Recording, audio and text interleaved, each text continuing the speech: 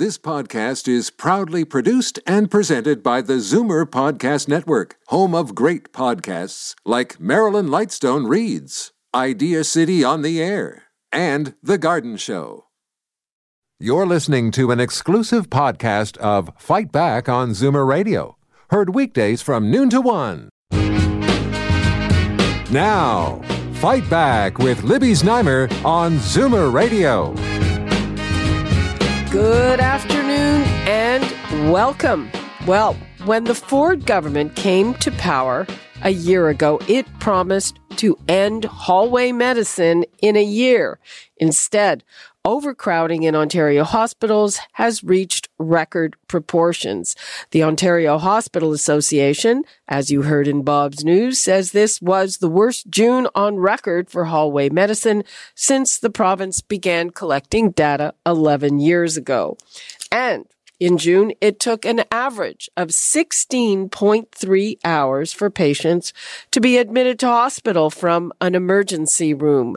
That is an average. And as we all know, there are patients who languish in those hallways for a lot longer than 16 hours. And what is really concerning about it is that June is hardly a high watermark. And the question is, what will happen when flu season hits? And that is just around the corner. Now, I would like to hear from you about your experiences with hallway medicine, what you think of the government's promises. They did walk back a bit and said, oh, oops, maybe it won't be that simple. Maybe it's going to take longer than a year. They have put in some partway measures, but they are measures that are just not enough.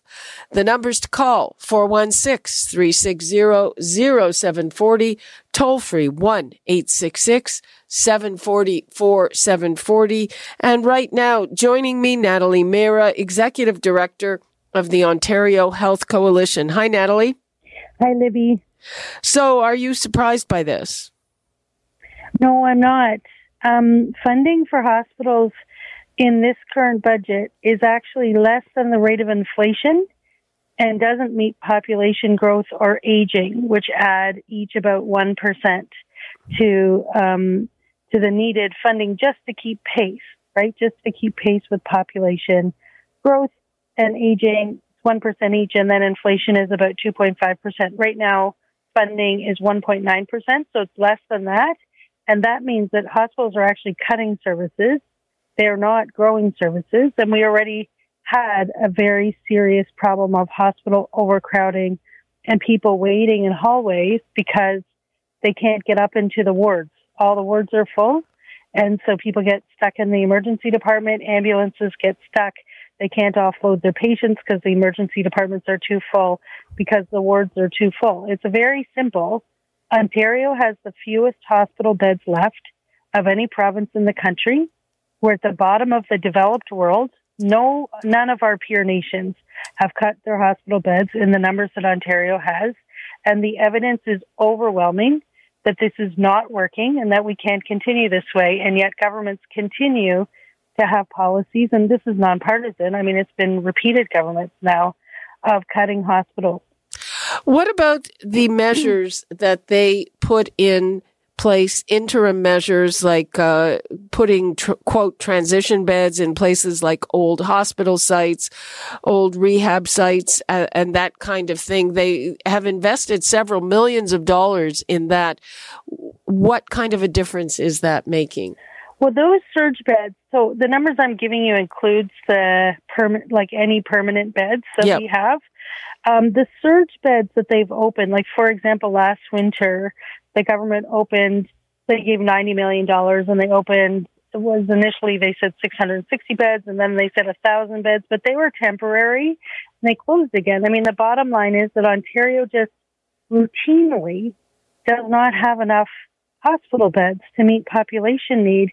And we've talked before about this, but also we don't have enough long-term care beds, so nursing home beds, to meet population needs. So the last numbers I saw from the ministry were 33,800 approximately people waiting. 33,800 people waiting for a nursing home bed in Ontario.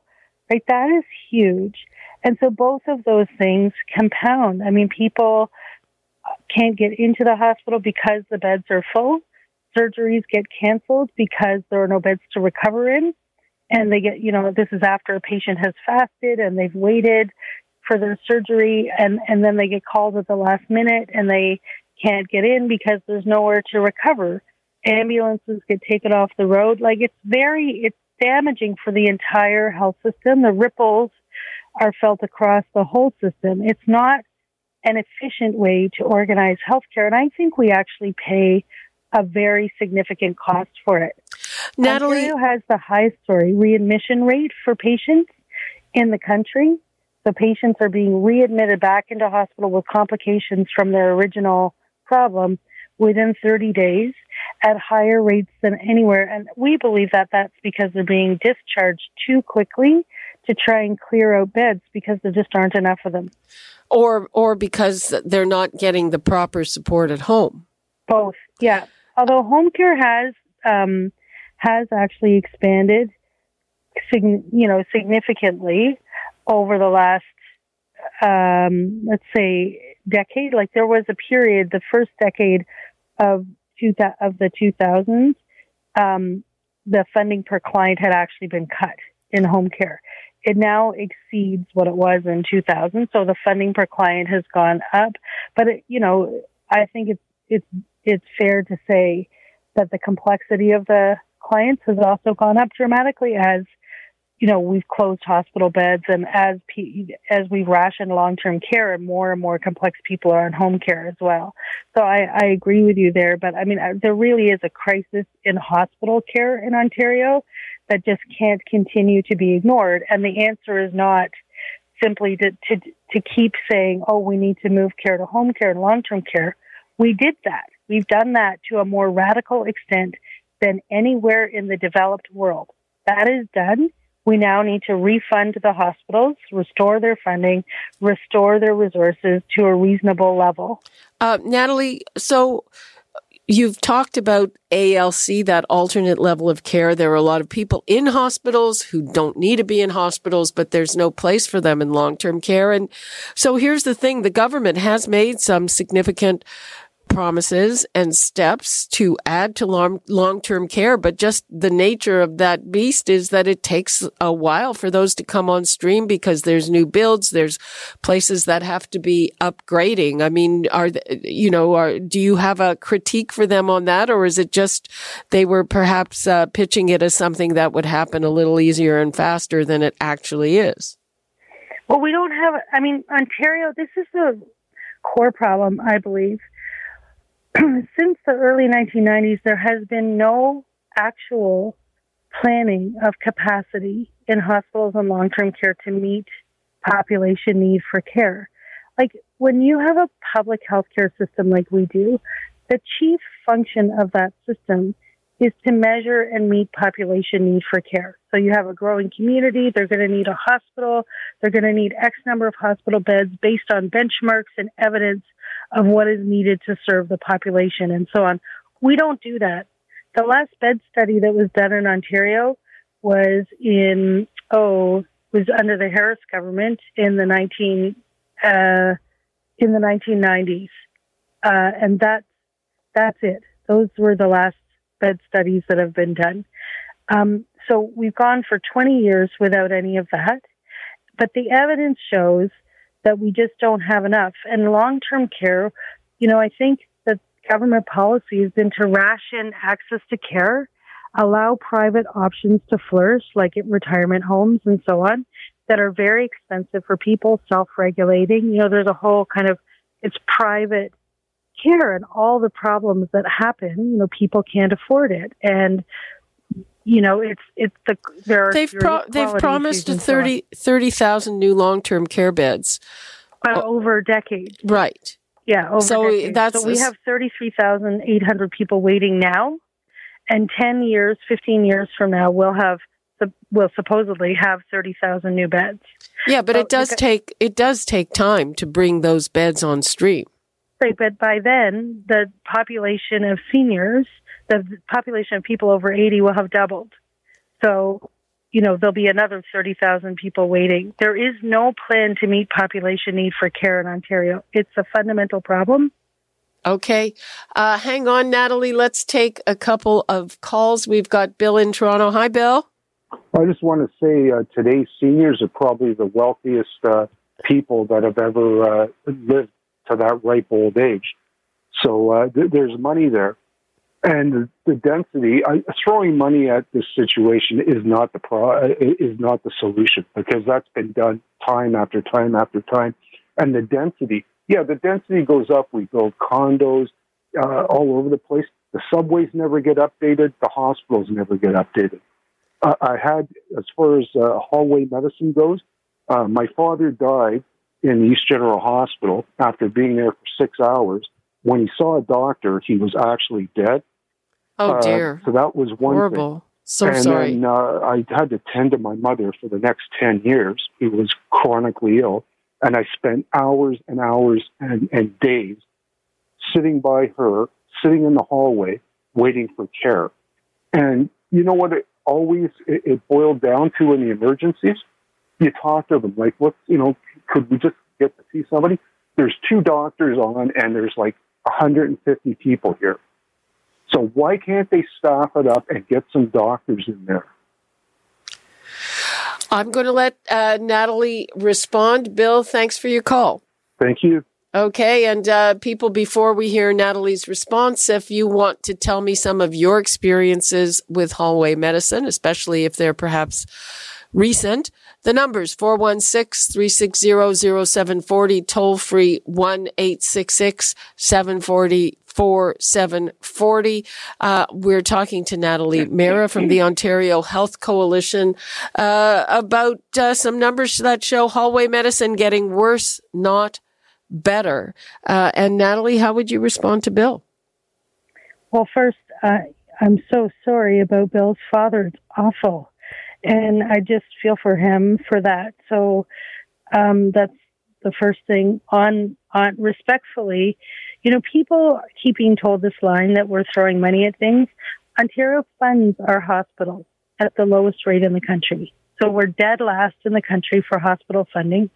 We're, last or second last in the country for healthcare funding.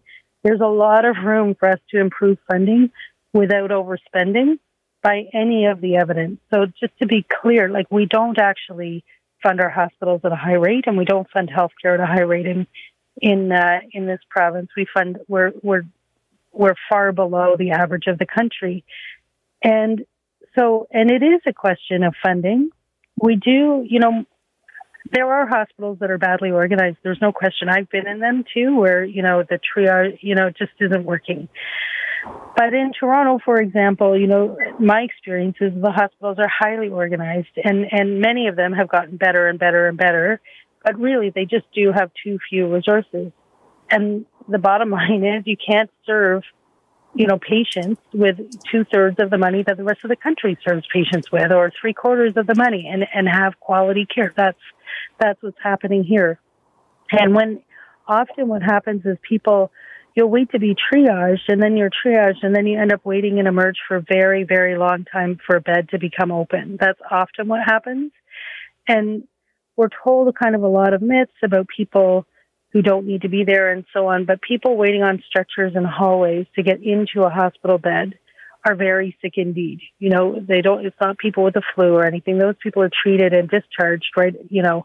They may have a long wait, but they're treated and discharged. The people waiting for a hospital bed to get into the hospital now in Ontario, you have to be very, very sick indeed. And so those are people who are really suffering, waiting, and it's a resource question. Okay, let's take a call from Dennis in Brampton. Hi, Dennis. Hi, Libby, and thank you for taking my call. I'll be brief, but this is yet another example of the lack of infrastructure spending here in Ontario that has been going on for years. And we see it across the board where there are so many needs and none of them are being met. And so my comment is this: we don't have a spending problem, we have a revenue problem. And the low tax mantra of the last 10 or 15 years, the chickens are now coming home to roost. You're in Brampton, which is kind of ground zero for hospital overcrowding. Do you have a personal experience of this? My experience has actually been good, but I was a healthcare executive in Brampton for 22 years. And so this has been growing year after year. I mean, yes, there's been additional funding put in, but it has never kept up with the growth, whether it's hospitals, schools, transit. It's all the same. And it's been do more with less and keep costs low, make the transitions from inpatient to outpatient, transfer to home care, etc., all of which has been done, but still we have this issue. Okay, Dennis, thank you very much for your perspective. That's all the time we have for this segment. Natalie, what would you like to leave us with? I completely concur with what Dennis is saying. I mean, the big secret in Ontario, people don't realize, but we fund all of our public services at the lowest rate in Canada, and we're paying for it in high tuitions, in the fewest hospital beds, in the second fewest nursing home beds in the country. Like, we are paying for it, and we need to have a proper discussion around taxes and fair taxes for the wealthy and for corporations, and, paying for our civilization so that we take care of each other again. Okay, thank you so much for that. Natalie Mehra from the Ontario Health Coalition. Appreciate your time. Thanks, Libby. You're listening to an exclusive podcast of Fight Back on Zoomer Radio. Heard weekdays from noon to 1. You're listening to an exclusive podcast of Fight Back on Zoomer Radio. Heard weekdays from noon to 1. You're listening to an exclusive podcast of Fight Back on Zoomer Radio. Heard weekdays from noon to 1. This podcast is proudly produced and presented by the Zoomer Podcast Network, home of great podcasts like Marilyn Lightstone Reads, Idea City on the Air, and The Garden Show.